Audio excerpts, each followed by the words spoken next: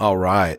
Welcome to episode 45, another special edition of Uncle Steve's Iron Maiden Zone. I just interrupted listening to my favorite album of all time to bring you this special edition. Don't you feel special? All right. Well, today you are getting more revelations in an Ask Uncle Steve edition of the Revelation series. Didn't know it was a series, but I guess it is. I have a decent amount of questions, so let's get right into it.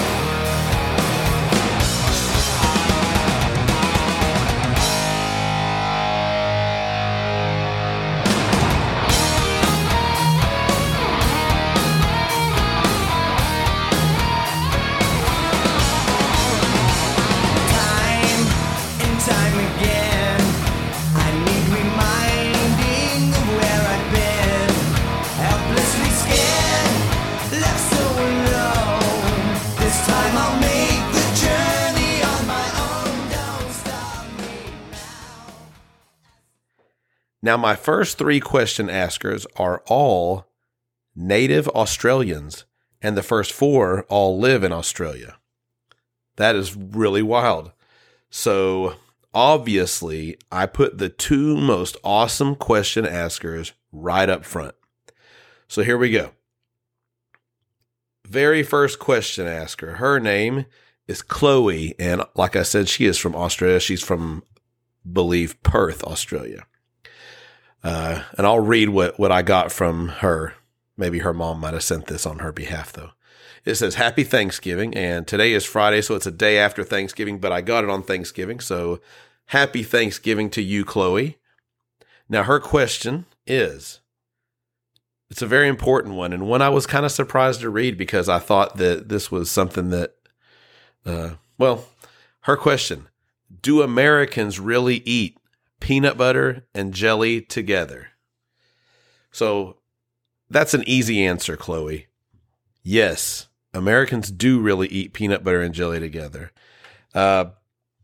Generally as a sandwich, we get bread, put peanut butter on one. Well, people do it differently. They all do it differently, I guess. But the way I always did it, because you asked me, do you? So I do from time to time. It's not something I engage in as much as I used to, but you get bread, you put peanut butter on one piece of bread, you put jelly on the other piece of bread, and you just put the sandwich together, smash it together, and you eat it. Now, some people use crunchy peanut butter. Some people use smooth.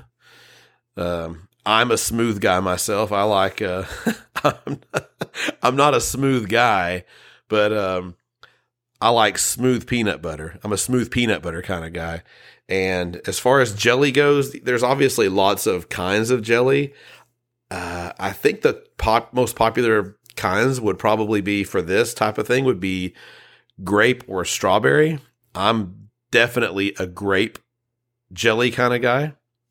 So I hope that answers your question. And I would say this, if you like peanut butter and if you like jelly, I don't even know if they have jelly in Australia, but if they don't, you tell your mom to let me know, and I will go to the store and I will buy you some good jelly.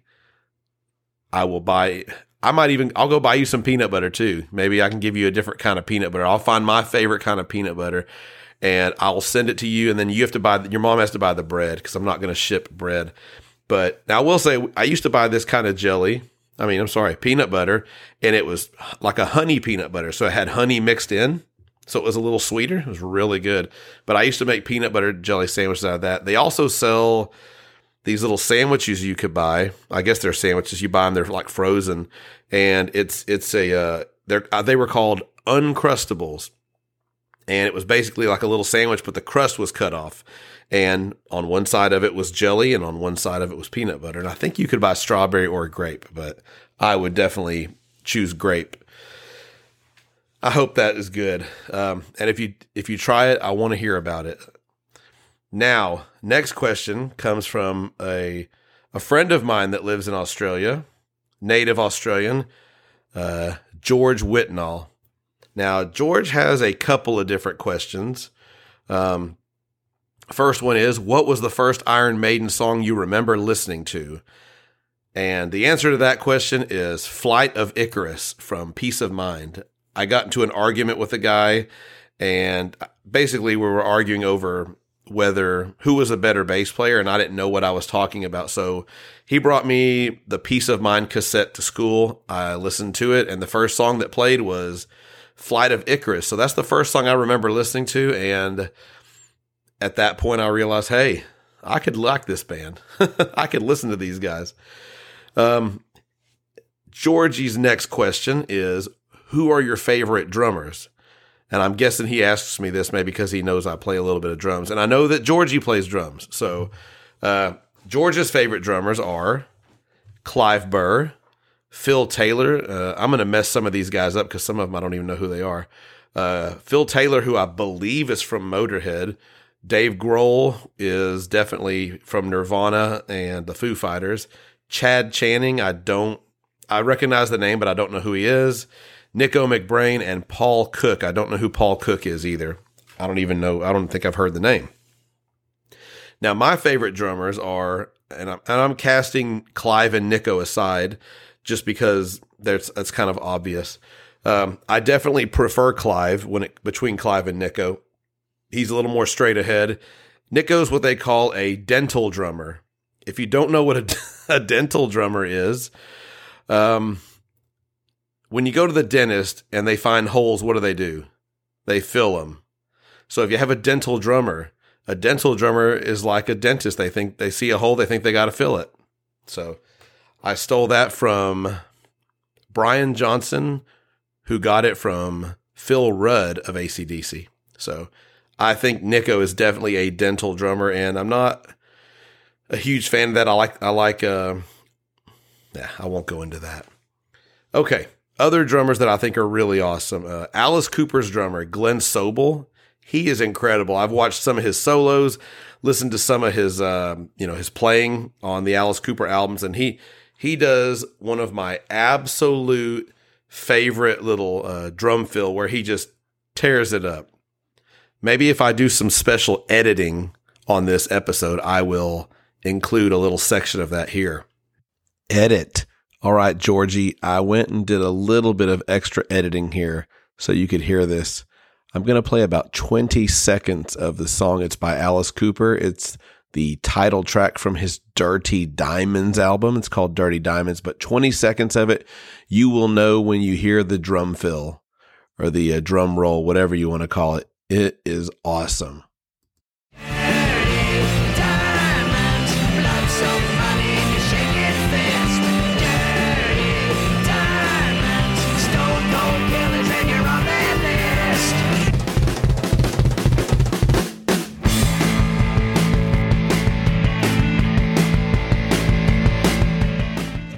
Admit it, Georgie. That was really, really awesome, right?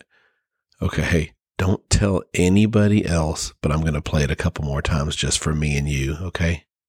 Especially don't tell your dad. He'll get jealous.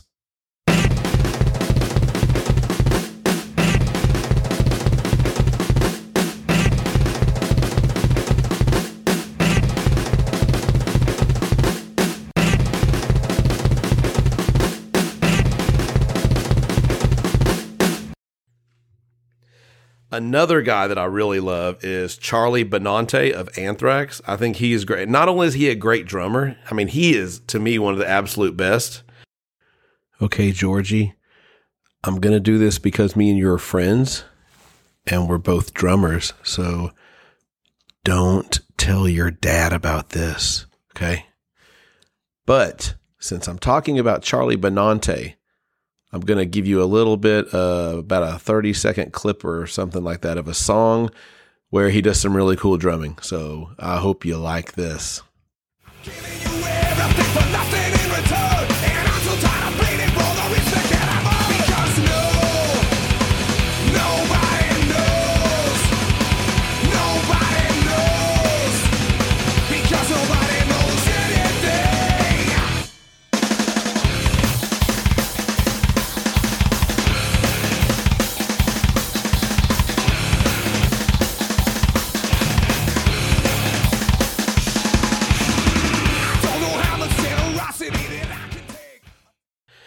He's also an incredible guitar player. If you listen to him, he can play all the kind of the Anthrax music. He writes songs. He's phenomenal. I agree with you about Dave Grohl. He's a powerhouse on the drums. I like watching him play because you can tell when he plays, he beats the crap out of the drums. He doesn't just play simple, and I love that. Sean Kinney of Alice in Chains, I really like him. He does a little bit of intricate stuff, but he also plays it close, and he plays it kind of simple sometimes, and I really like that. Alan Doss, who's the drummer of a band called Galactic Cowboys, who you probably haven't heard of. I really like Alan's drumming. He keeps it simple and does what's needed. Scott Travis of Judas Priest. If you listen to Painkiller and see what he brought to that band, ever since then I've always just thought a lot of his drumming. Okay, Georgie, don't tell your dad about this, okay? This is between me and you. When I say that I like what Scott Travis brought to Judas Priest, this is how they opened their first album, Painkiller. The song Painkiller, this is what Scott Travis brought to Judas Priest.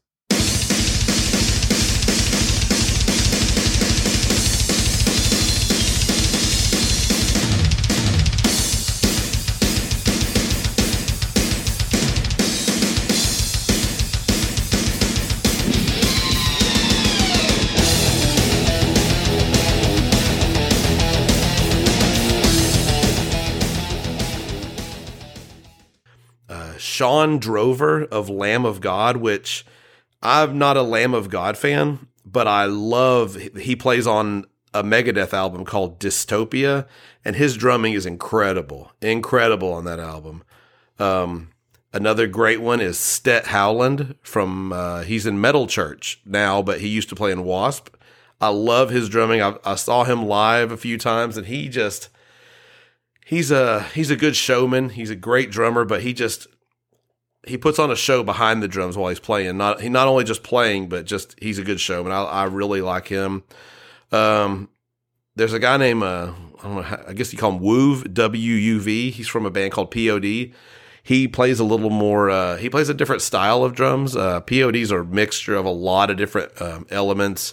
They have all kind of just even rock, reggae, just a lot of different things, and he fits it all very well. I love his playing. And lastly, a band that I'm not a huge fan of, Alex Van Halen.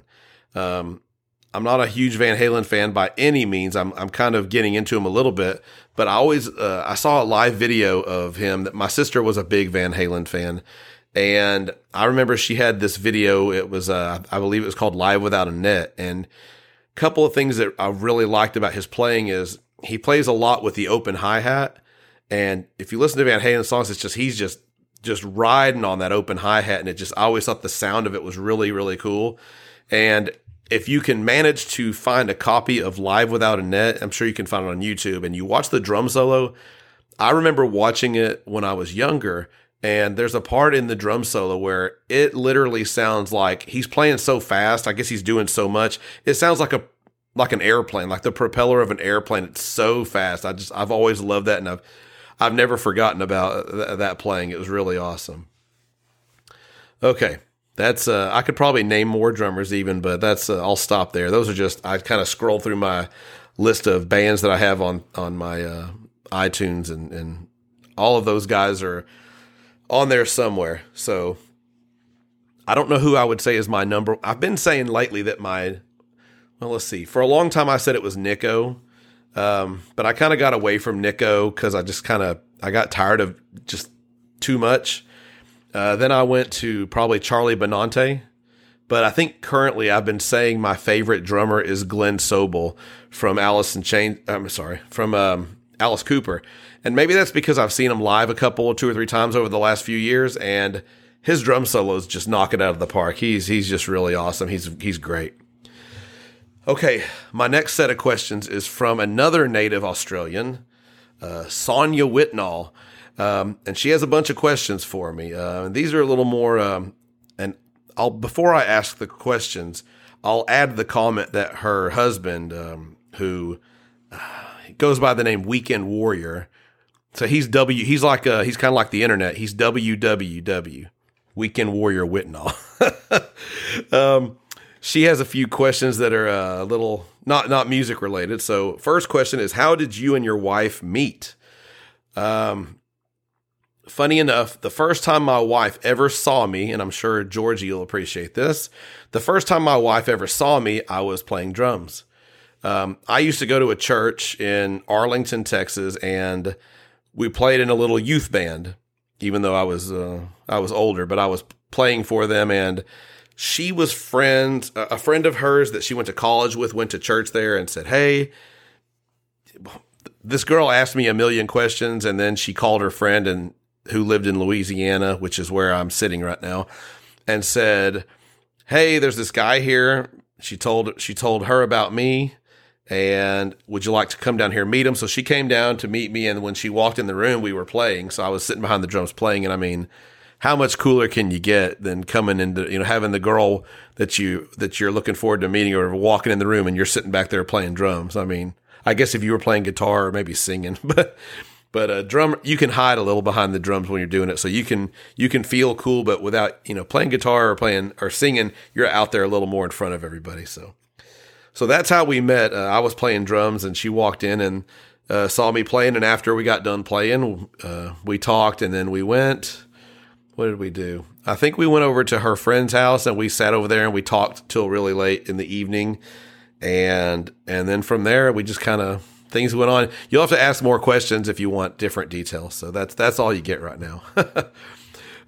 What was my first job? My first job, I kind of count it two ways. My very, very first job, I was working at a restaurant that is located in Texas, and they're kind of moving throughout the United States a little bit. It's called Whataburger. It's just a fast food place. And I got the job, and I would go to work, and I would get there, and they would say, hey, we don't need you just right now, so just go over here and sit down, and we'll let you know when we need you.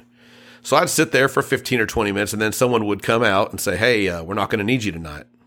Okay, great. At this point, I don't have a car. I'm bumming rides from anybody I can just to get to work. So then I have to call and get a ride home. And this happened 2 or 3 times, and I didn't work much at all. I mean, I might have worked maybe an hour or 2 or 3 throughout the whole week. And had a friend at work, and he said, hey, I can help you get a job at the restaurant where I work. And so I got a job at another restaurant that's, I don't know if we're all through the United States, but it's called Golden Corral. It was more back then of you go in, you go through the line, you order your food, you sit down, they bring you your food, you have a waiter or waitress, and they, bring you your drinks and all that good stuff. So I was a dishwasher there, and I worked there for 2.5 years. And if you listen to my last episode, my Revelations episode, the first Revelations episode, that's the job that I quit to go see Dangerous Toys. Next question is, what was your first pet? The first pet that I ever remember having, we had an Australian Shepherd dog, and it was a black and white dog, and it had one eye was the fur was black, the other one it was white. It was Bandit, and it was a girl. Like every pet that we had when we lived in the country, I don't ever know what happened to it. It just disappeared. One day it just quit being there. So I don't know if my dad took it somewhere and took care of it, or if a car on the road took care of it, or what. I really don't know. But we had we had probably 3 or 4 different dogs that just disappeared, and then we had one that the one that didn't disappear, I was moved out of the house by the time it died. Let's see, Coke or Pepsi? Absolutely would say Coke. Definitely much more of a Coca-Cola guy than a Pepsi guy. I've liked Pepsi before. Now, if you're talking diet, I would say Diet Pepsi over Diet Coke. because Pepsi is too sweet in my opinion, and Diet Pepsi makes it a little more right, whereas Diet Coke just doesn't taste good. McDonald's or Burger King? This is Sonia's last question. McDonald's or Burger King? I would definitely say McDonald's. There was a time when I would have said Burger King, but to me, over the years, Burger King has lost the good. They're just not any good. And I don't eat McDonald's that much either anyway, but either way. Okay. Next question up is from Kirsty in Australia. She's from England, so she's my first non-native Australian here.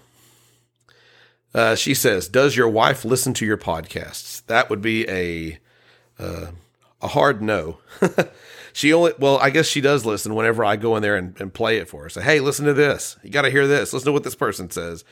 I usually generally what I'll do is I record, and then depending on who it is, what kind of accent they have, I go and I play it and I say, hey, you got to hear this person. You got to hear what they sound like. I talked to someone from England today. I talked to someone from Venezuela today. I talked to someone from the Netherlands today. You have to hear this.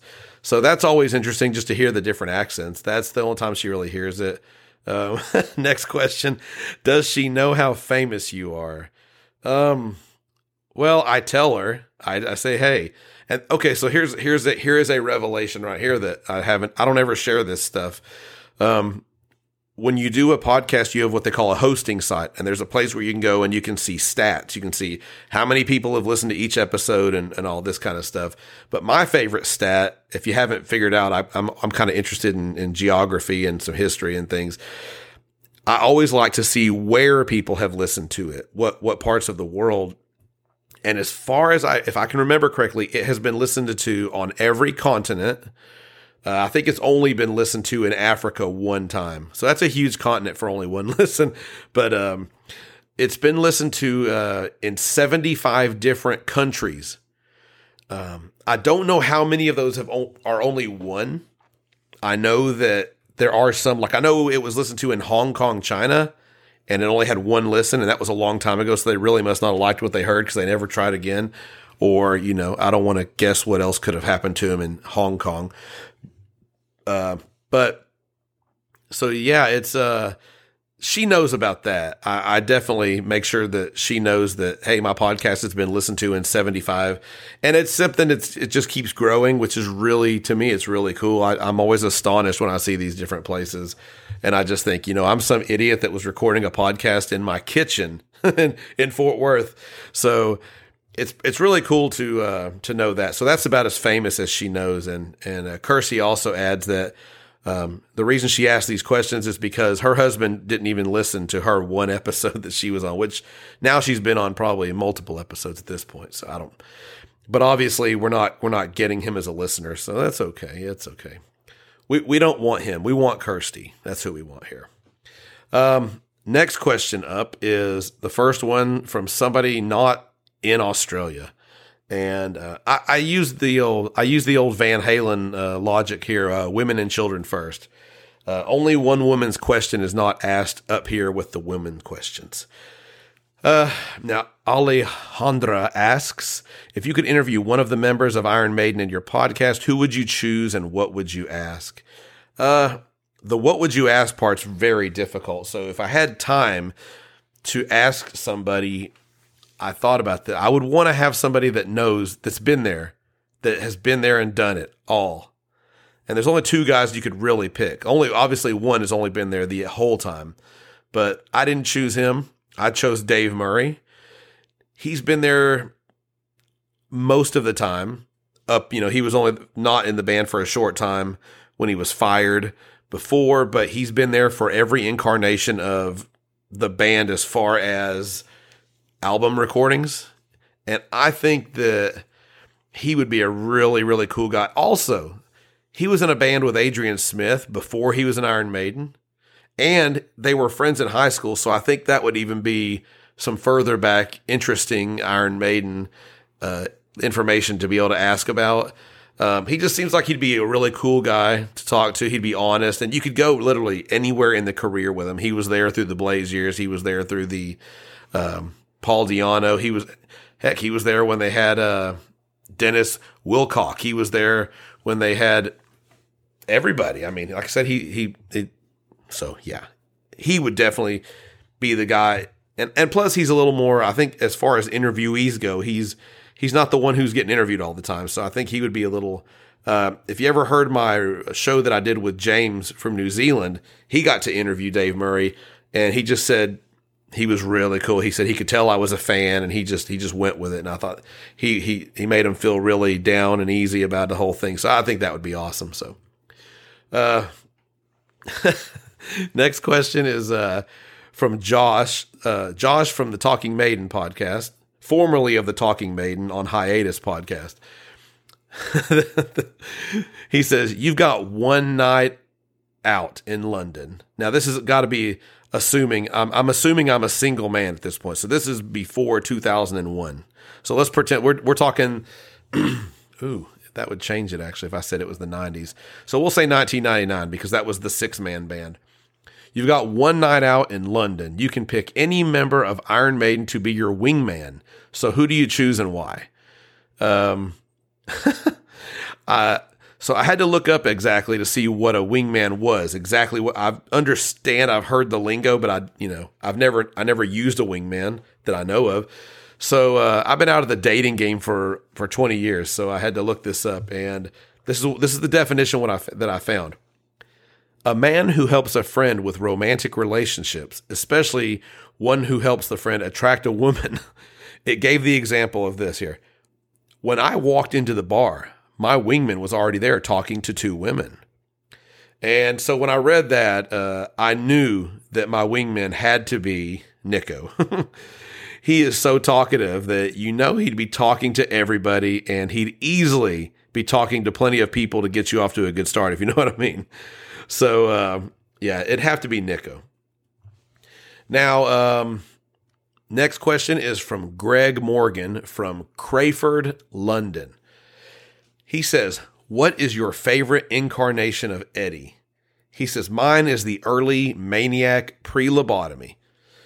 He also added that hopefully nobody would pick the X Factor or Final Frontier abominations. Now, I take a little offense to the Final Frontier because I like that. It's different. It's not my favorite by any means, but I wrote down 4, and I think 3 of them are all pretty similar. I wrote down Number of the Beast, Phantom of the Opera, and Purgatory, because all of those, he's the long-haired Eddie. He's, he looks awesome on Number of the Beast. My screensaver on my phone is Phantom of the Opera. I love that. And Purgatory, he's sitting there, and he looks, he looks wicked. My 4th one was Somewhere in Time. I love the Somewhere in Time Eddie as well. I posted a picture on Twitter a while back of, it's basically, it was a door poster. You put it on your door. It's Eddie busting through your door with, like, he shot through the door with this gun. He's stepping through and aiming the gun right at you. I really think the Somewhere, I don't know if I had to choose between those 2, I'll do it right now because I'm that kind of guy and I can change my mind tomorrow. I'm going to go ahead and say that it is the old school, the Number of the Beast, Phantom of the Opera Eddie, with the Somewhere in Time Eddie in a very, very, very, just by a whisker, they would say, over in New Zealand. Next question is from Fallon Lazar from Pennsylvania in the USA. He says, what do you make of the whole Ozfest feud? Now that's a pretty interesting question because from all the things I've heard about it, Bruce was on stage on an Ozfest tour where Iron Maiden is the guest. And obviously to me, Iron Maiden was the primo band on that bill. I don't know who all else was on it, but Black Sabbath or Iron Maiden, I think either way, Iron Maiden was the guest. They were not headlining. It wasn't called Iron Fest. It was called Ozfest. Bruce was on stage saying things about Ozzy that he really shouldn't have been saying, given the fact that they were opening for Ozzy. They got that. And that's a crowd that you're going to get fans there that may not be into Iron Maiden, even though I've heard it was a very Maiden heavy crowd. And there's rumors that a lot of people were leaving after Iron Maiden because they were playing right before Black Sabbath. And I mean, if you're a big, humongous Iron Maiden fan, maybe you don't like Black Sabbath. Here's my thought on it, though. if they didn't appreciate what Iron Maiden was saying, what Bruce was saying, Sharon Osbourne could have easily went to Rod Smallwood and said something, said, hey, I know Bruce is outspoken. Is there any way he could not be saying these things? I don't appreciate, and she definitely doesn't mince words. She didn't get where she's gotten in life by being, just, do you think that, maybe, possibly that Bruce could maybe, no, I guarantee she could have easily walked in there, spoke her mind, and either said, look, if that's going to keep up, y'all aren't going to be on the tour anymore, which would have lost some tickets, I'm sure, too. But the whole thing of them throwing, giving the eggs to people and that whole thing of cutting the sound, even, I don't condone the throwing of the eggs by any means at all. But to me, the absolute worst part of it was because the throwing of the eggs, and the cutting of the sound is probably what prompted Bruce to say what he said about these colors don't run.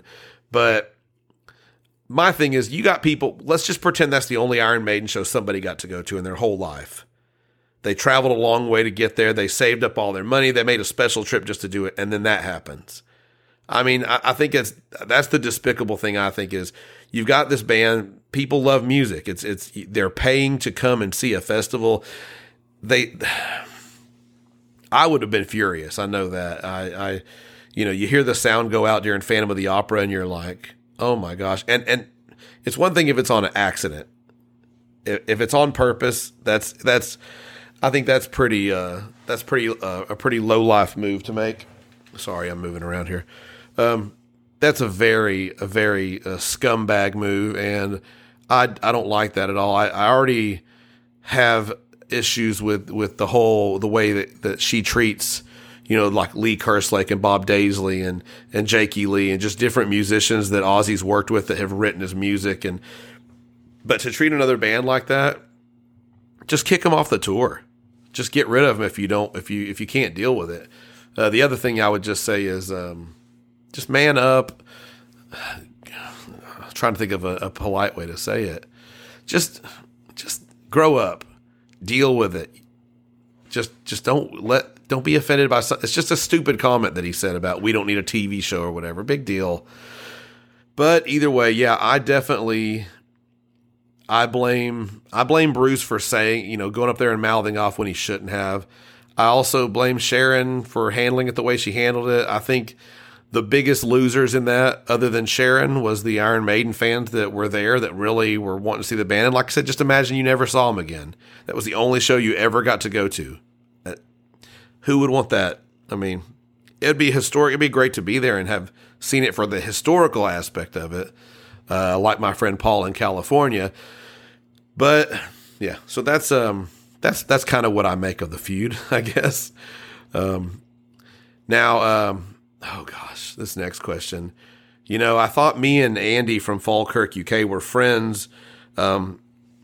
I may have to, I said there were no limitations on what people could ask, but people asking questions like, what's your favorite songs by this band, or top 5? What's your top 5 this? What's your favorite this? I've got 3 people that asked questions like that. One of them is Andy from Falkirk, UK, whose question is going to get answered first.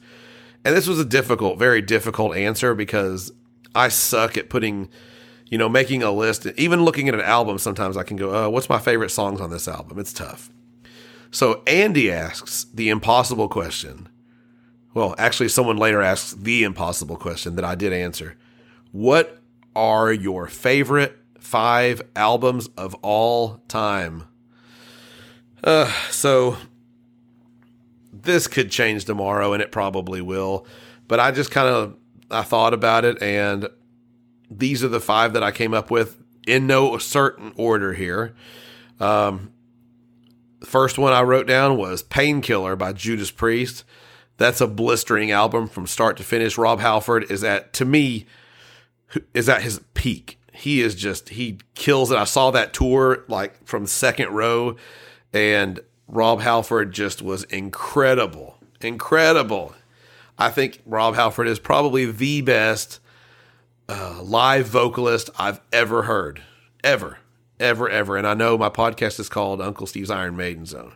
He's not my favorite vocalist of all time. God dang, him and Bruce are both my favorites. I have a way I say it. I say, I like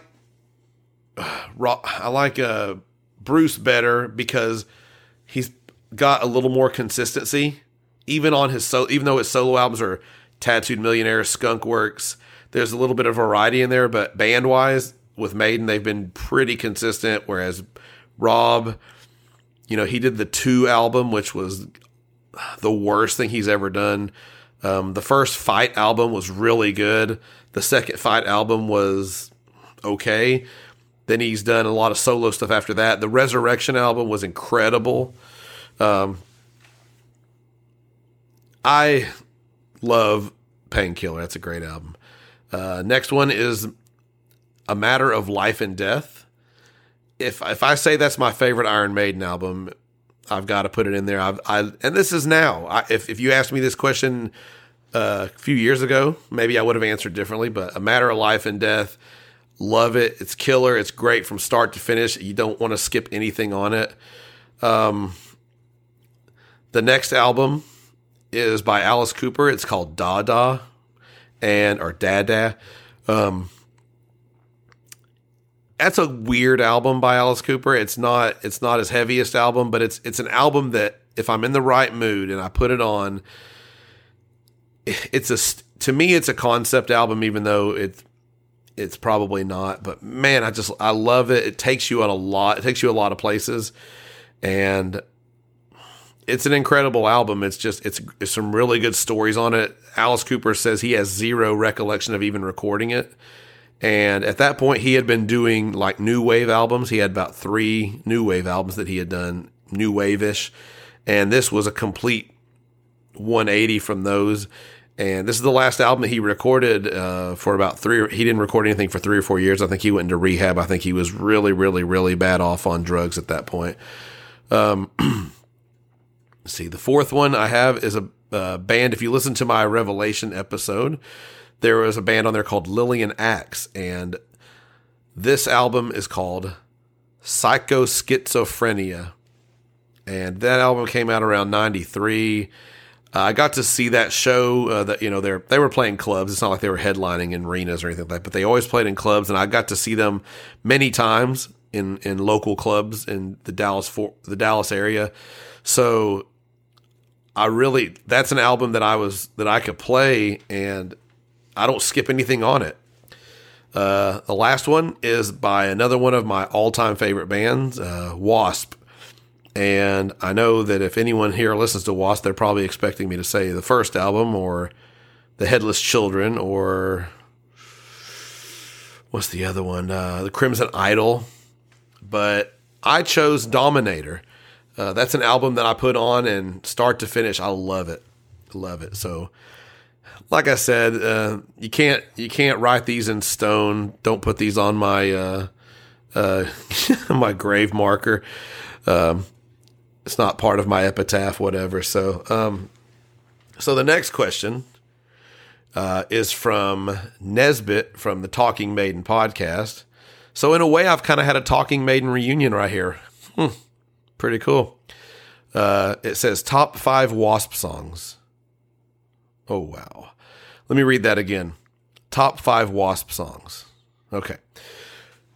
This is really tough because Wasp is a band they're one of the bands I've probably been in longer. I've been into Kiss a little longer than Wasp, but they came along right around the same time. So they're one of my favorite bands that I've listened to probably for the longest amount of time.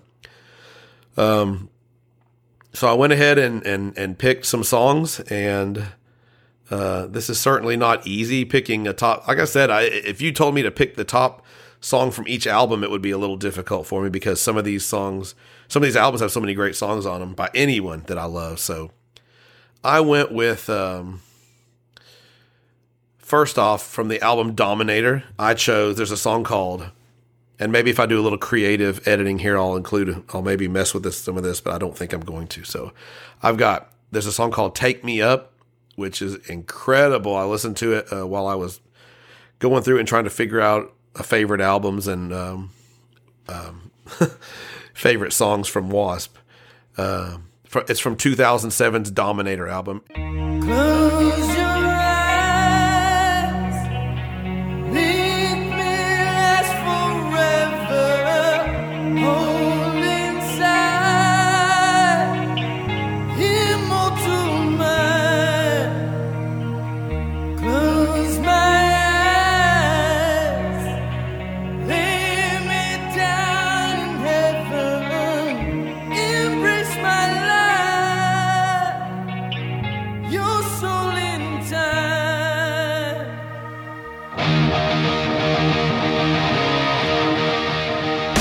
Won't you take me up inside you? Am I more than you can take? I'll be your father's heart of darkness when you wake. Black blood is pounding, drive your heart through my stake.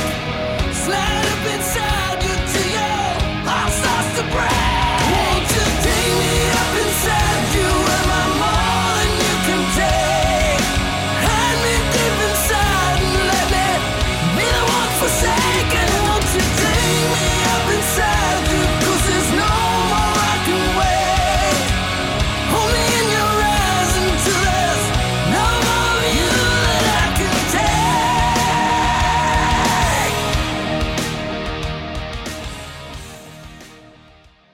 And the second one, if you listen to the last episode I did, you heard The Burning Man or part of it. So Take Me Up and The Burning Man from Dominator. From the first album, their self-titled album, I chose Love Machine, which is probably one of their more popular songs. I don't usually tend to have songs like that, but that one just never, ever has grown old.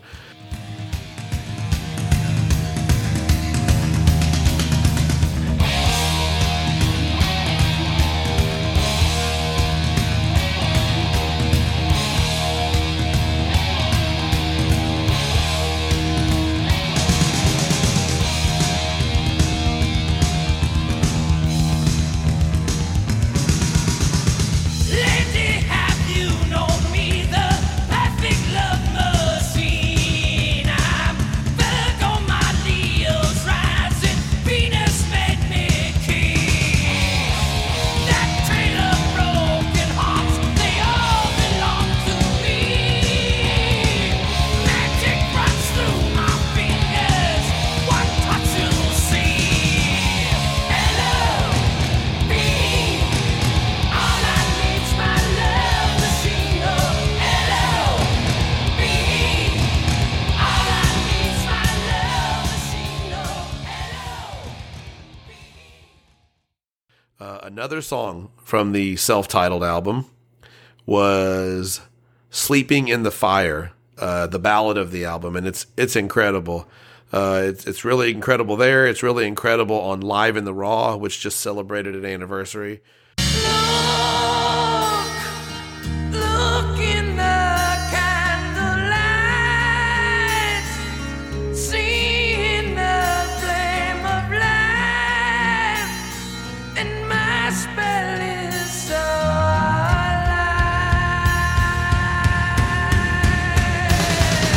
Taste the love that Lucifer's magic that makes you numb, the passion and all the pain of one. You're sleeping in the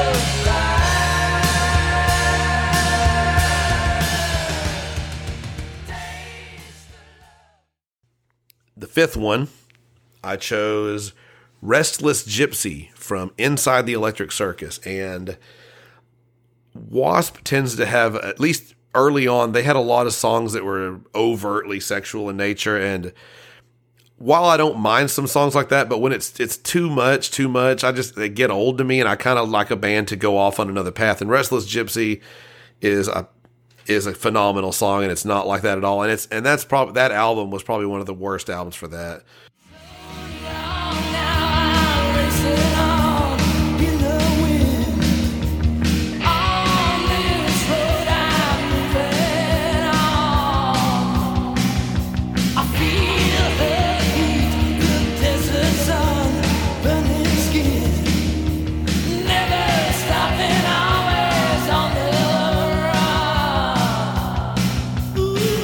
Forever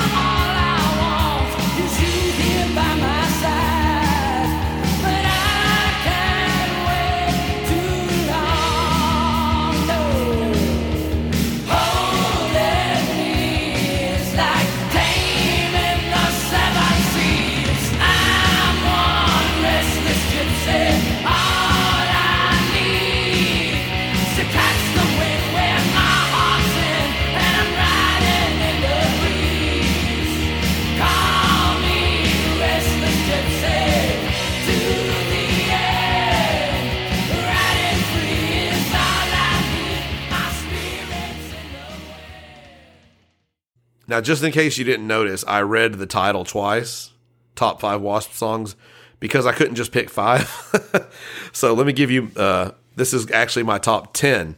And like I said, this could change. I could have changed this list before I met, while I was making it, but I just said, you know what, I'm going to pick 10. Next one is from the 2009 album, Babylon. It's called Babylon's Burning. And man, that's a killer song. And to think that was, 25, 30 years into their career. I got to do the math again. 84, 94, 04. So that was 25 years into their career. They put that out. And that song is killer. If you don't believe me, go to YouTube or whatever you use for your streaming and type in Babylon's Burning by Wasp. Killer song.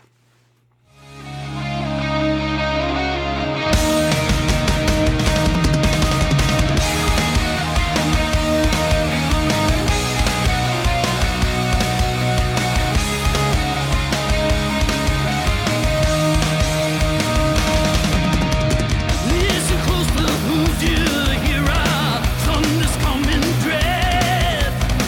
John the Revelator's dream and scene, a terror vision of the spirit led. With wrath the rain and will slays the flame and kneel dead, seal the kiss.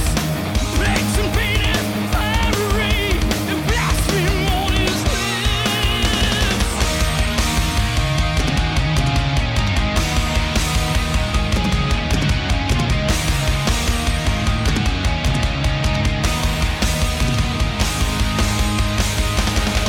Babylon's a burning, Babylon's a burning.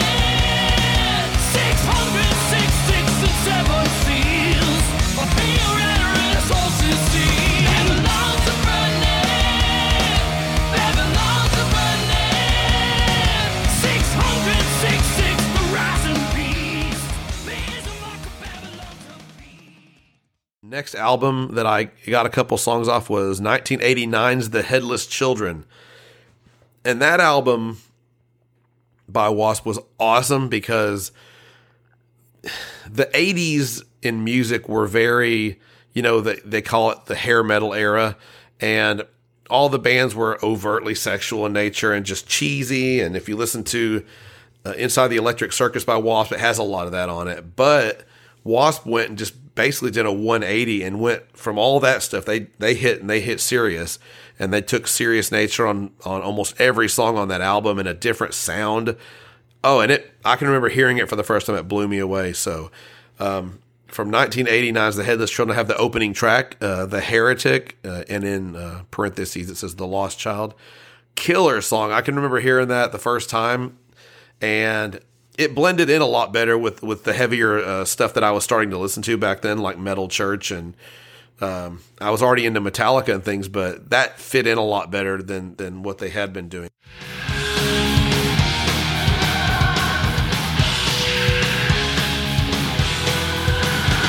The seeds are falling full of soul in their minds and harvest the sad fields of war. 'Cause dead boys are martyrs that live on forever, but now it's too late for their souls. And standing on sanity's too fragile edge and worship the Lord of the flags and wade through the slaughter you've made of thy brother and drowned in his blood. Then when he dies, you see in their eyes to the lost child. See in their eyes. You see in their eyes to the lost child. See in their eyes. And another song from that album I included was Thunderhead, which is about a man with a drug problem. And awesome song.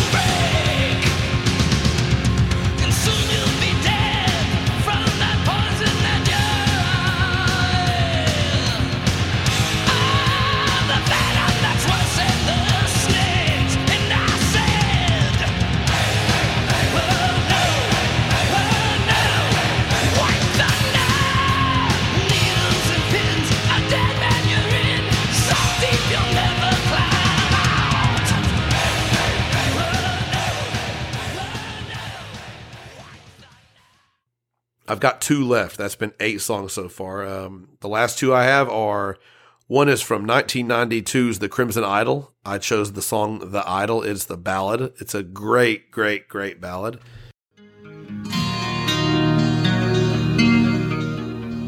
If I could only stand and stare in the mirror, could I see one fallen hero with a face like me? And if I scream, could anybody hear me? If I smash the silence, you'll see what fame has done to me. Kiss away the pain and leave me lonely. I'll never know the floods of life. Being crazy in paradise is easy. Do you see the prisoners in my eyes? Where's the love to shelter me? Give me love, come set me free. Where's the love to shelter me? Only love, love set me free, set me free. The last one I chose is from 1995's Still Not Black Enough album, which was, I believe, supposed to be a Blackie Lawless solo, which the Crimson Idol was supposed to be a solo album as well, I believe. But it's called Scared to Death. And, oh man, they're just killer songs. They have a good bit of variety.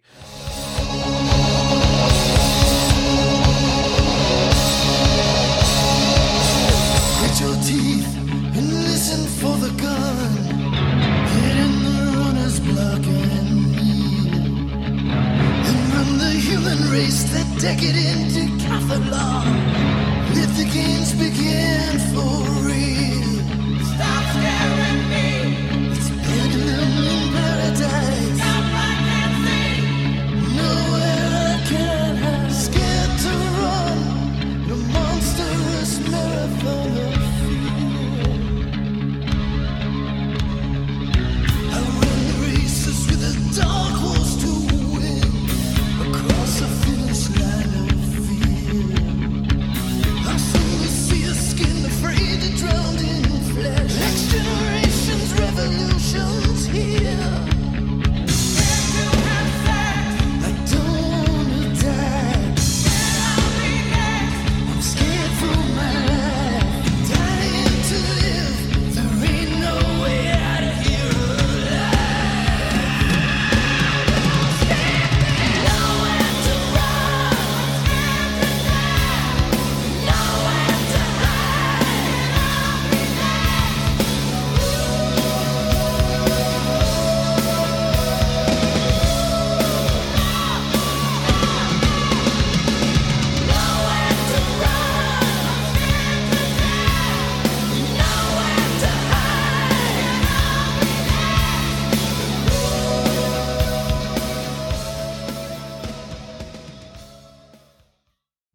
Now, not only does my wife ask me hard questions at home, my wife asked me the hardest question of anybody's question. I thought Andy's question was hard. I thought his question of what's your favorite 5 albums of all time. So I told my wife I was going to do this episode, and I said, yeah, I'm doing it. I think I'm going to do an episode where I just let people ask me questions. I said, if I can get enough people interested to ask, that care enough to want to know anything. And so my wife says, okay, I got one for you. And I'm like, okay, what's this going to be? Did you clean out the dishwasher? Have you scrubbed the toilet? Have you washed the clothes? Whatever, wash the dishes, She says, what is your favorite album of all time? And I'm like, that's like saying which one of my kids do I like best, And it can vary at times. So, to narrow the 5 that I put down. So Andy's question did help me because but of course, before I did this, I already knew my wife had asked this. But I did Andy's first. So I had Painkiller, The Greater of Two Evils, A Matter of Life and Death, Dominator, and Psychoschizophrenia. Now, Painkiller, obviously, I've already talked about that. A Matter of Life and Death, Dominator, The Greater of Two Evils. I didn't include that on my 5 a second ago. But if you don't know, that is an Anthrax album. It's basically John Bush re-singing a bunch of songs from the era before he was in the band. And dude, you want to talk about an awesome album? Listen to The Greater of Two Evils by Anthrax. It's incredible. John Bush is incredible. Incredible.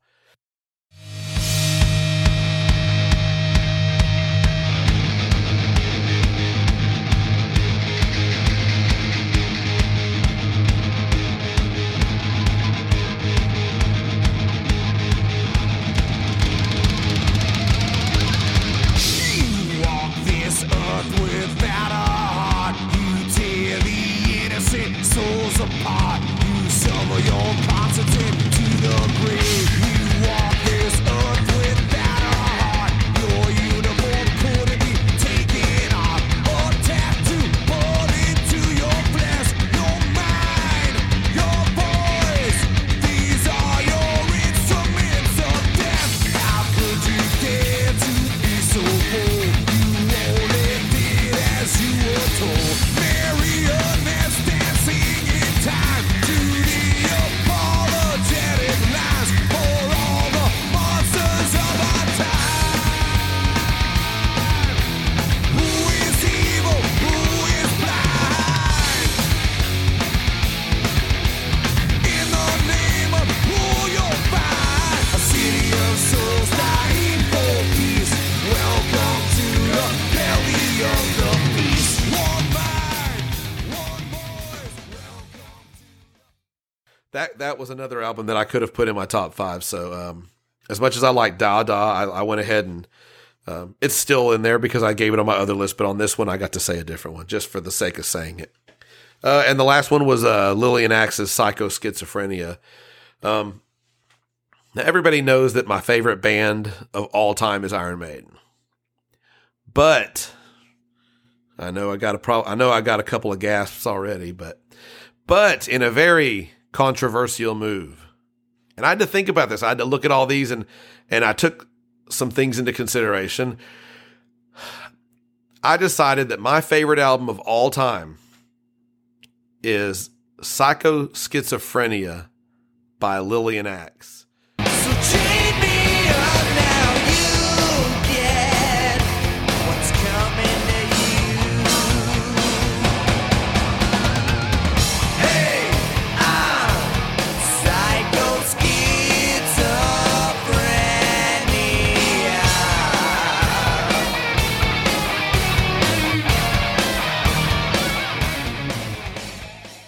And I got to meet the lead singer of Lillian Axe in February, and it was really, really, really cool because his voice sounded great with the band he was playing with. Obviously, this is subject to change because music is art, and art is subjective. Music can hit you in different ways. But to me, though, this album is perfect. I said earlier, I saw a lot of shows on the tour, and to me, this album came out in 93, I think is what I said. This album still holds up all these years later. I put it on and I don't feel like, some stuff you hear from that era, it just doesn't, it didn't age well. And to me, this album goes, it's got many personalities, and, the title indicates that, Psychoschizophrenia. And it takes you on many trips, and really, I think they're all worthwhile. There's songs that are heavy. There's songs that are really soft, tender songs, and heavy all over again. It goes all over the map. It's a great, great album. I'm hoping I include some of it on this thing you're listening to. Hopefully, everything I include, I believe, is going to be from this album. That's what I decided earlier. And I'll say this: if you like Alice in Chains, then you very well may like this band because the singer and the guitar player share a lot of dual harmonies during the verses and things like that, and which reminds me a lot of Lane Staley and Jerry Cantrell.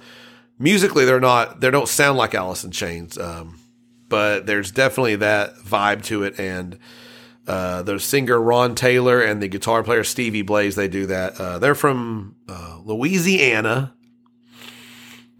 and it's a killer. It's a killer album. I mean, I really love it, and highly recommend it if you want to look it up. It's Lillian Axe, Psycho Schizophrenia. So there you have it.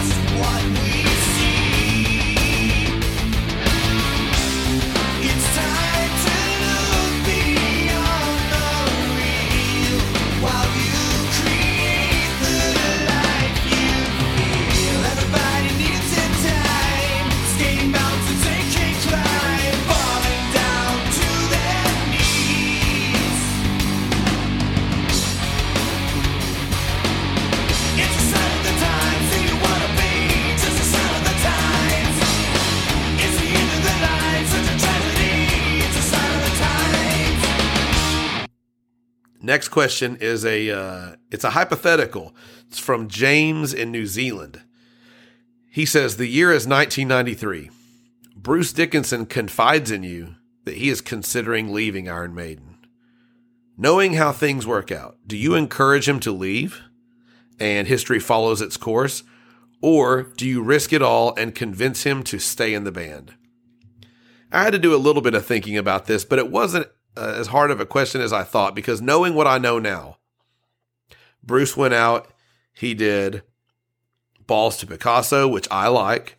He did Skunk Works, which I like. He did Accident of Birth and Chemical Wedding in that time where he was out of Iron Maiden. And in my opinion, all of those albums have a lot of worthwhile material to listen to. Also, you got the couple of albums which featured Blaze, which are definitely different, but there's some great stuff on those. But the biggest thing out of it we got, well, two things. You get Brave New World, Dance of Death, Matter of Life and Death, The Final Frontier, and Book of Souls. So far, we've gotten all of that, plus all the live albums that followed.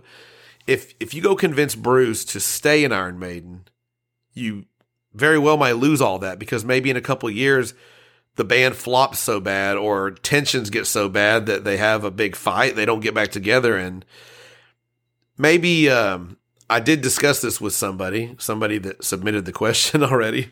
And, maybe we only would have gotten 10 years of worth of Iron Maiden with Bruce back in the band. Maybe it's interesting because I do think that with Blaze, I think that Iron Maiden was on an upward trajectory from, where they were from The Final Frontier, because you listen to the stuff that he contributed to Brave New World.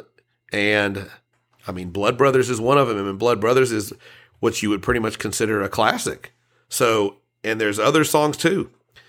Also, if you go listen to Blaze's solo material, all of that came because he got booted out of Iron Maiden. And so we've gotten all that great music from him. We've gotten all the great music from Maiden. So I would absolutely say it's a very easy decision. You let him leave Iron Maiden, because where Maiden was going at the time, they did Seventh Son, then they did No Prayer and Fear the Dark. So they were already the trajectory of the band was not going in the same direction. Music had changed, grunge had hit and all that, but you just don't.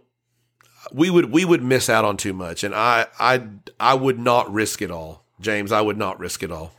So, but it would definitely be interesting to have had that conversation with Bruce as well. Seems like you would try to talk him into it, but you know that Bruce is the kind of guy that makes up his mind and isn't going to look back, even though he looked back a few years later. Next question is from Wayne in Birmingham, England, from Wayne's Iron Maiden podcast. He says, how does it feel to have driven a successful 80s band off of Twitter? I really wasn't sure what he meant when I first read it, but he also attached apparently a tweet from the band The Thompson Twins, and which astonished me, but it said, sad to hear we weren't mentioned in the latest Uncle Steve's Iron Maiden Zone #podcast.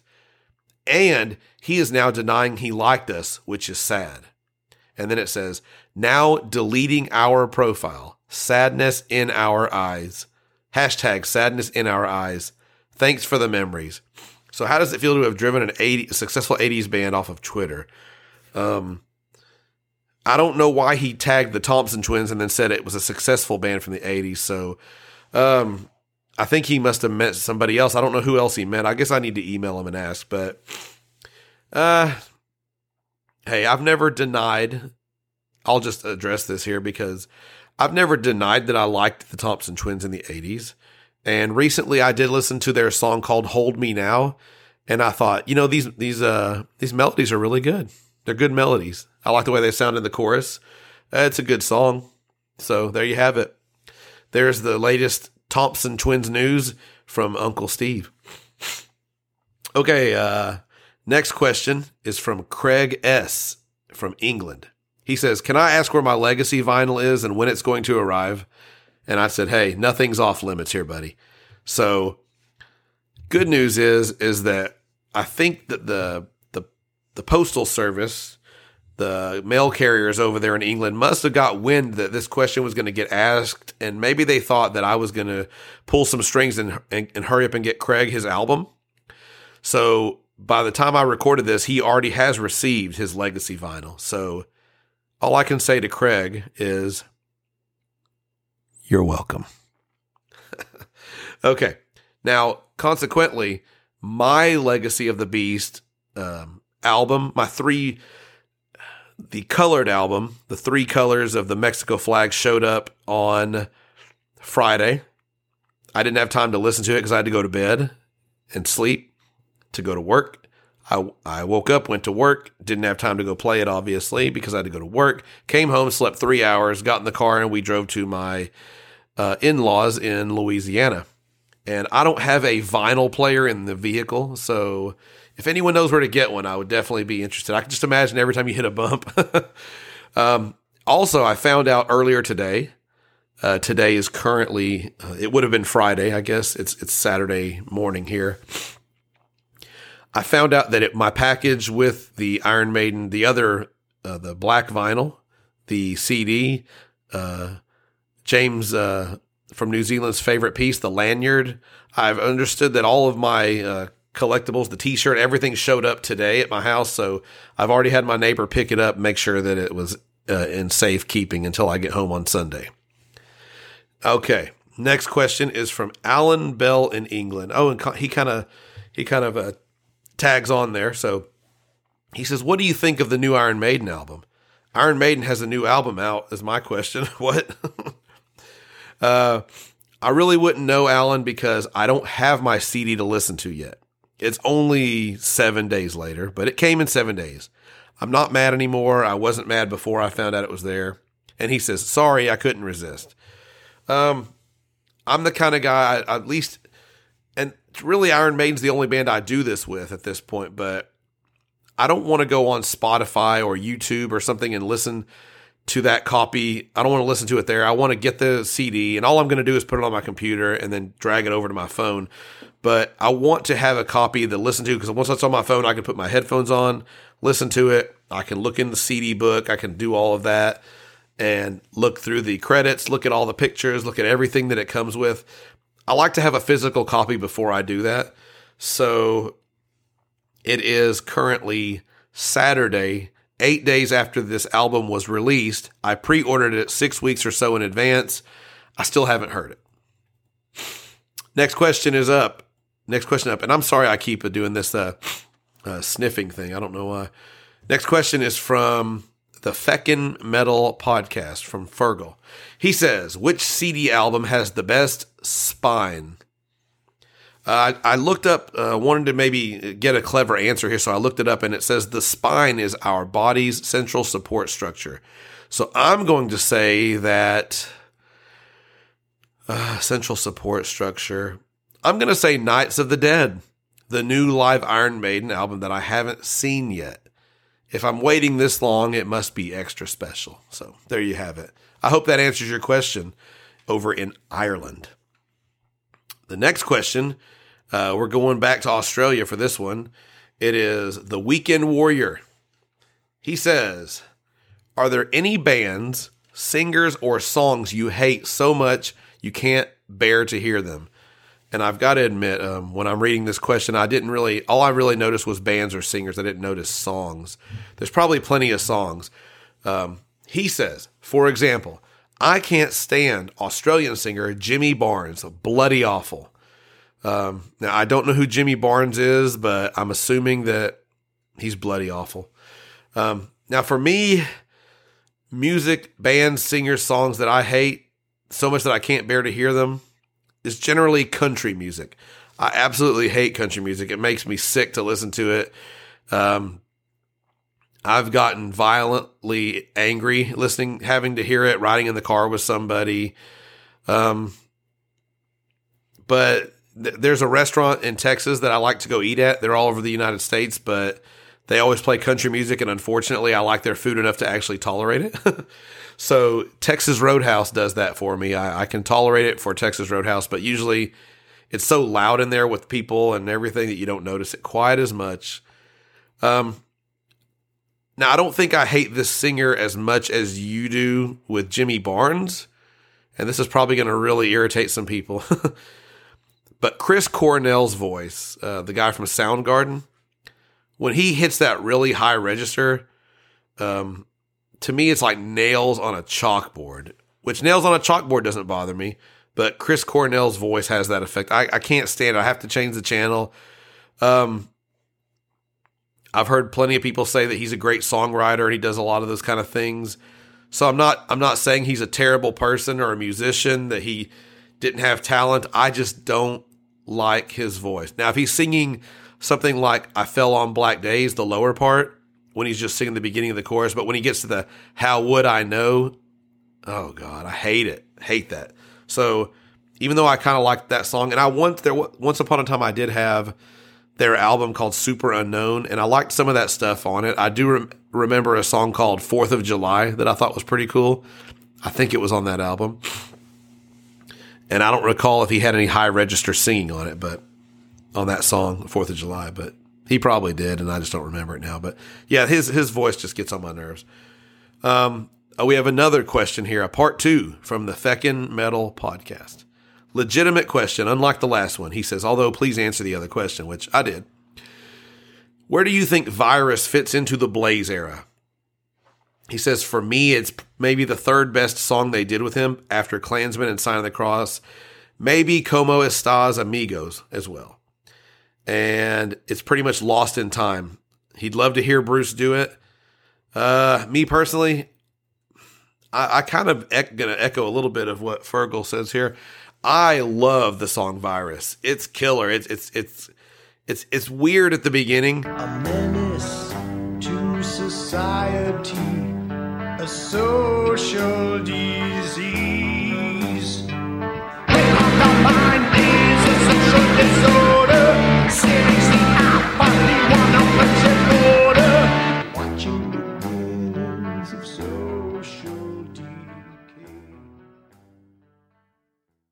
But it kicks into that just classic Maiden sound. Love it. I love the song.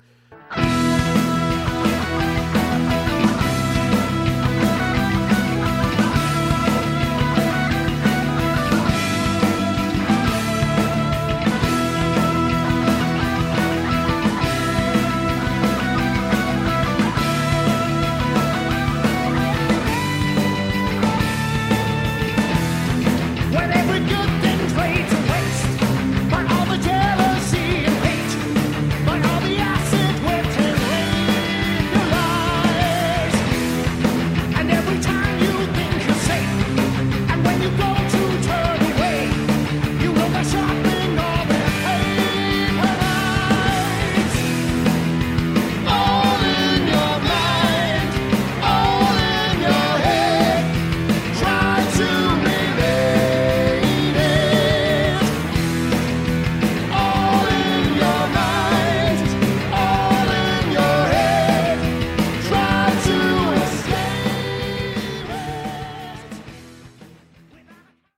I would say it probably ranks lower than Sign of the Cross. It probably ranks lower than the Klansman. I think it's on par with, say, Future Real and Como Estas Amigos. Now, The X Factor is not my favorite album. I like it a lot. I think a lot of it has similarities to the songs. So I'm not going to mention anything off of that album. But I think for what else is on Virtual 11, I think that song is probably as good or better than anything else other than maybe Como Estas Amigos and Klansman and Future Real. I think it's right in there somewhere. I think I would love to hear. I know Blaze has done it live as solo songs. So see here. Okay, other thing I wanted to add here.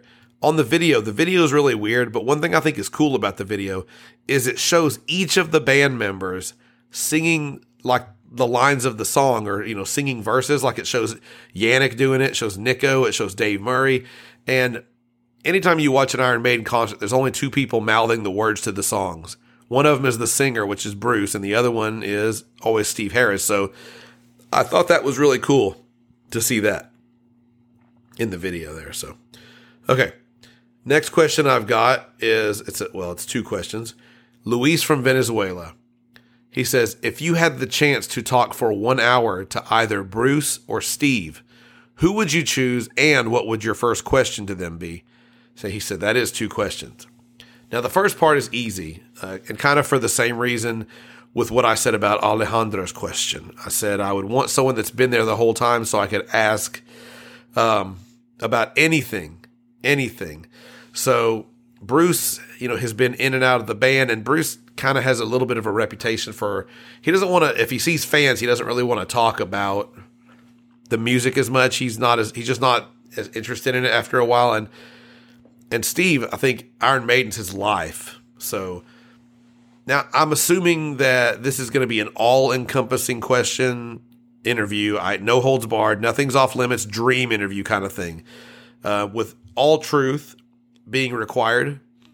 But I think I would want to start out in the beginning or very early. And I think my question that I thought of would be, and I'm sure Talking Maiden has probably already answered this question, so maybe I should just ask Nesbitt. But I say, to me, legend has it that when you were in the process of trying Dennis Stratton out for the band, in that process, he ended up adding something to Phantom of the Opera that, to my recollection, has stuck, that never got taken out. So it was obviously instrumental, and that was instrumental in him getting the gig. Now, if that's true, what did he add to the song that made such a huge impact on the song and on Steve Harris? Because that's a Steve Harris only, but I've heard that he got in there and added, and maybe it was just background vocals, maybe it was something, whatever it was, it made an impact on Steve Harris to add something to a song that he had wrote, and Phantom of the Opera is a perfect song for me. So that would be my question. I'd love to go through the years. I'd love to say what really happened with Clive Burr. That'd be a good question. And of course, I won't ask anything else. This is going a while long right now, but next question is from Cliff Webb. And if you ever hear me say somebody's name and I don't say where they're from, it's because what research I did not give me a place that they're from. So I want to say I think Cliff was from across the pond somewhere.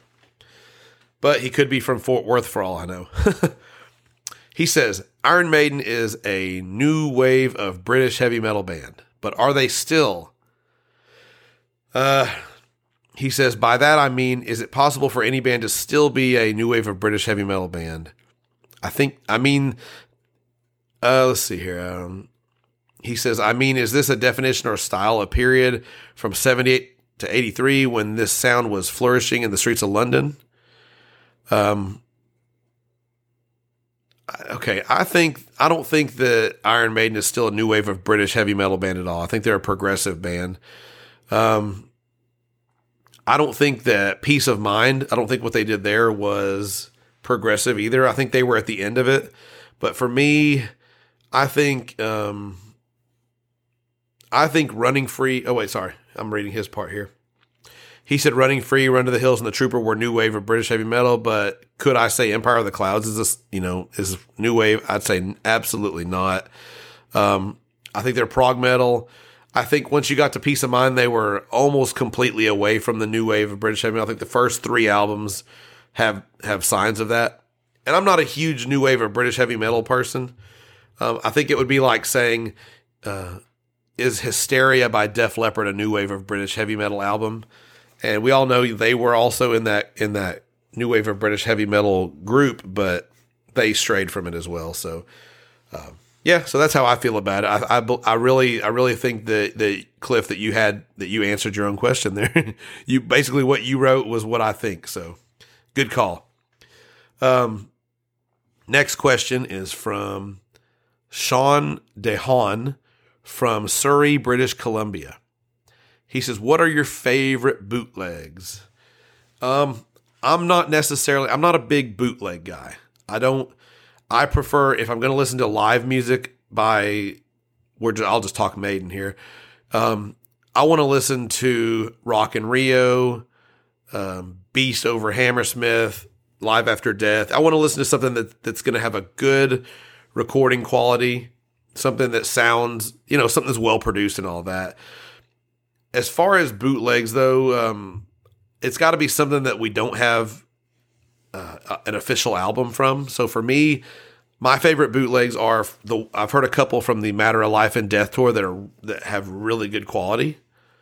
I always loved listening to Talking Maiden when Nesbitt would play random bootlegs of someone, of like, here's a bootleg of Bruce, with Bruce on his first show, or Paul on his last show, and things like that. Even though the quality wasn't good, it was really cool to hear. Or here's a bootleg of the first time they played Hallowed Be Thy Name, something like that. That stuff's really cool. Or some of the bootleg stuff, just the audio of, the Ozfest show where the power goes out and you get to hear, something pretty historical in the Maiden history happening. But really, I like to listen to the albums, the proper albums. I like to listen to the proper released live albums. So but yeah, for me, if I was going to pick, I'd say there's a couple of A Matter of Life and Death bootlegs that I prefer. So, edit. I do want to add one bootleg that I really love, probably my favorite one. When I saw the Legacy of the Beast tour in Dallas, Texas, I recorded pretty much the whole show, and I've listened to that multiple times, and I absolutely love it because I was there with my daughter. I can hear my daughter yelling and screaming and singing along with songs, and of course, knowing that I was there and knowing that it's all happening right there in front of me, and hearing him say "Scream for me, Dallas," and yelling out things that pertain specifically to that show, that's probably my favorite bootleg. And like I said, having my daughter there makes it extra special for me. So now back to our scheduled recording that I did 4 days ago. Next question up, I've got 4 questions from an old friend of the show here, Steve from Oregon, who got into Iron Maiden when he saw them on the Number of the Beast tour. He ran out and bought everything they had, I believe, after the show, which is a really cool story to hear. It's on one of my old episodes. It's either the one that has Melissa on it, the very first one, the very first Maiden Stories episode, or the second one. I can't remember which one I shared it on. Which one? The second one had Brandon from Kentucky. He says, I'll take a stab here. First question, when are we going to see British Lion open for Maiden? Personally, I don't think this will ever happen. I just don't think Steve Harris is going to go out there, because Steve Harris doesn't do it halfway. He goes out there and gives it its all. And I don't think he's going to let anything interfere with what he's going to give to an Iron Maiden show.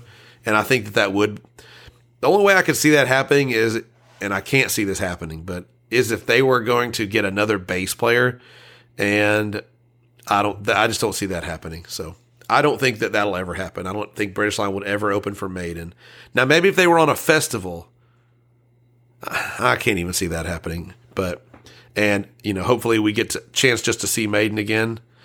I could have seen British Lion in February, but I didn't get to go because I went to, if you listen to my last episode, I talked about the Dangerous Toys show I went to.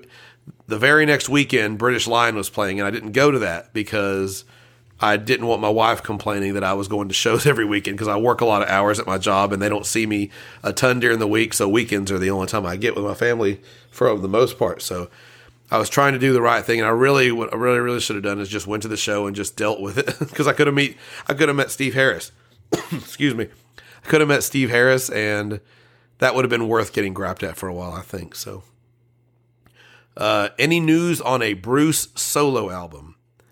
There's a phrase out there where they say no news is good news, but in this instance, no news is bad news because I know there's the rumors out there that Bruce has already recorded a solo album with Roy Z and it's just sitting there in the can. I don't understand why they wouldn't release it. Same goes for Maiden. If you have a new album, people are just sitting at home. This would be a great time to put it out and have them be able to listen to it. Maybe they think because of... Well, they can't think that. Maybe they would. I was going to say maybe they would think that people aren't working as much and maybe they don't have the money to spend, but they just released a double or triple live album. So, which cost a pretty penny if you got the big package. Third question. Would you like to see a Maiden unplugged? That's an interesting question. The acoustic stuff that Blaze has done is good. The orchestral albums and things that other people have done are good as well. I would obviously be interested to see it if they did it. I would definitely watch it. I think it could be really good. But with them, it may not work. I just don't know. I guess I think the thing that they could do is if they did an acoustic show, and this would be very cool to see. I think if they did, I'd love to hear how they would do this. If they would reimagine some of the songs and do them acoustically, but I don't know about Bruce singing in that style, but I bet it would be cool. But here's an opinion that I have about Maiden that I've never shared, and it might be controversial to some people, but I don't think Iron Maiden is the best cover band out there. I usually think that what they cover doesn't sound that great. Even when they did Doctor Doctor, I was surprised that it just wasn't that good. Now, you take a song like I've Got the Fire with Paul Di'Anno, and that sounded really good.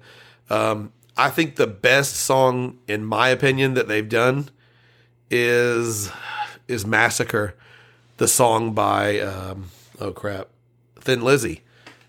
I think Massacre is incredible, and I think part of that goes with the fact that they have dual guitars and things like that, and that's kind of obviously it's an influence on Maiden. It's in their wheelhouse. So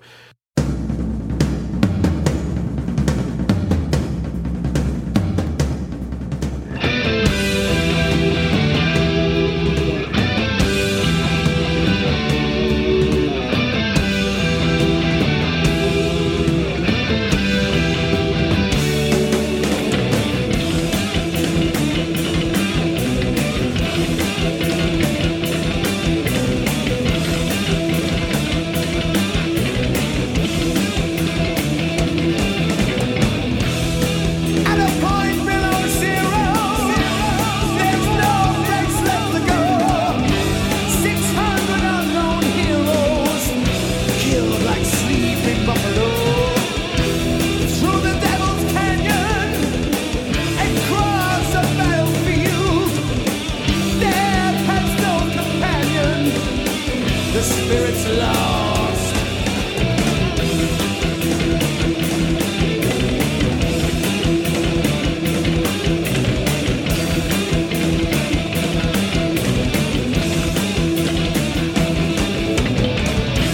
There goes the bandolero through the hole in the wire.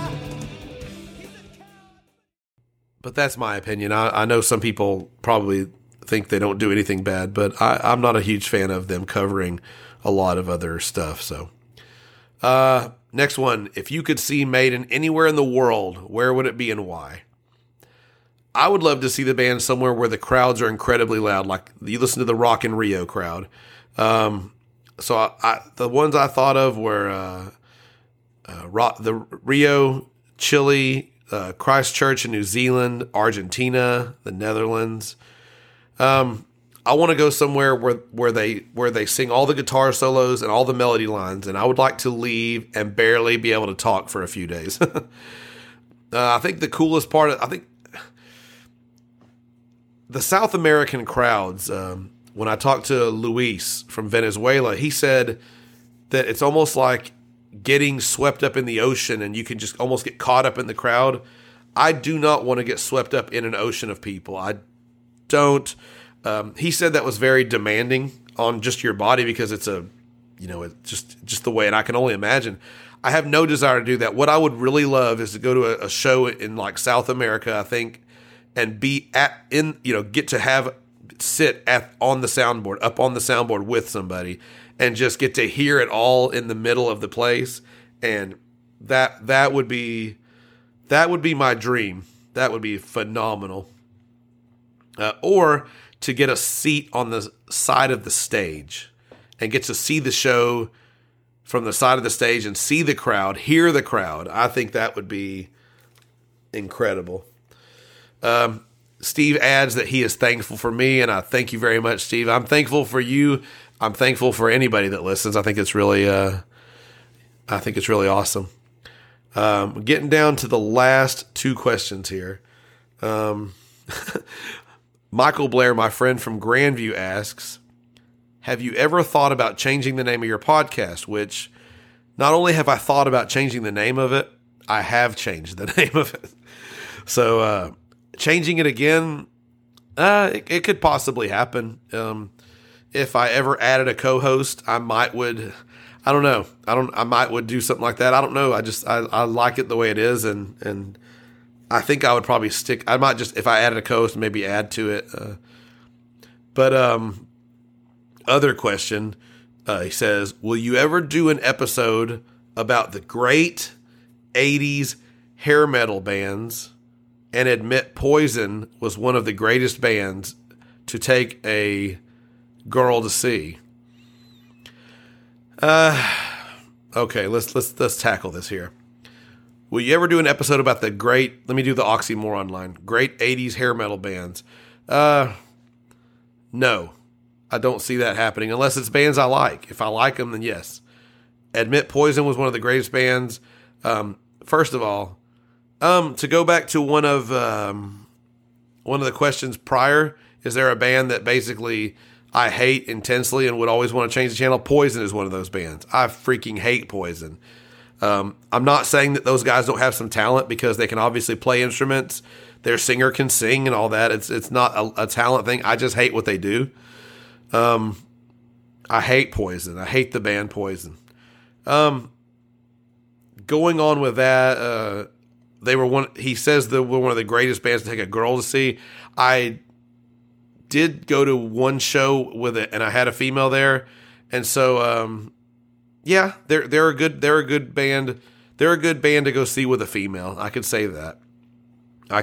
Even though it's like going to Texas Roadhouse. You get the great food, but you have to listen to the terrible music. So, last question I got here is from Stephen Howard in Kentucky. And I did a Twitter poll about this currently. This was his question to me, and I went ahead and made a Twitter poll because I know this is the kind of question people like. He said, Deja Vu versus Back in the Village. He says this causes him strife in his life. He said, I cannot decide. Well, I can decide. It's very easy for me to decide. As soon as he asked me this, I said, Deja Vu, all day long. It's got the sweet intro. It's a Dave Murray song.